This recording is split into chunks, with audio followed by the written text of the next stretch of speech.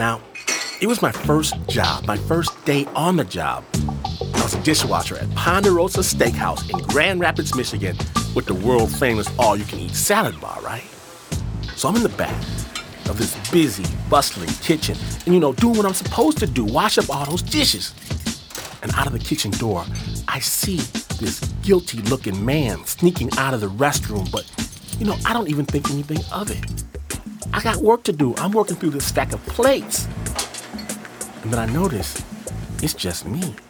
A few moments before, there were at least 10 people around me doing various things, and now I'm standing there all alone. What? And then the kitchen door flies open. It's the manager, and he looks around, and I'm the only one there.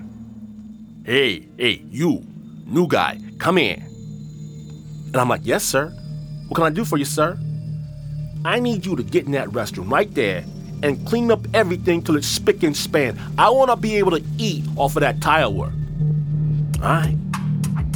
I open the door to the restroom and snappers. This is NPR. It would be against FCC regulations for me to describe the horror I met upon opening that door.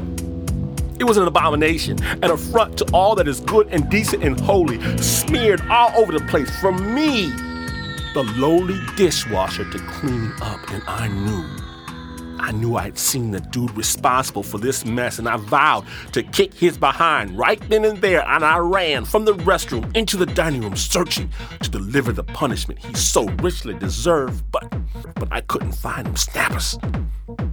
I had murder in my heart, but I couldn't find the restroom criminal as much as I looked. I couldn't fight back that day. Not that day. But today on Snap Judgment, people can fight back. And let the record reflect, Mr. Poopy Man, I ain't done looking for you. And I've got your face seared into my memories. It is not over.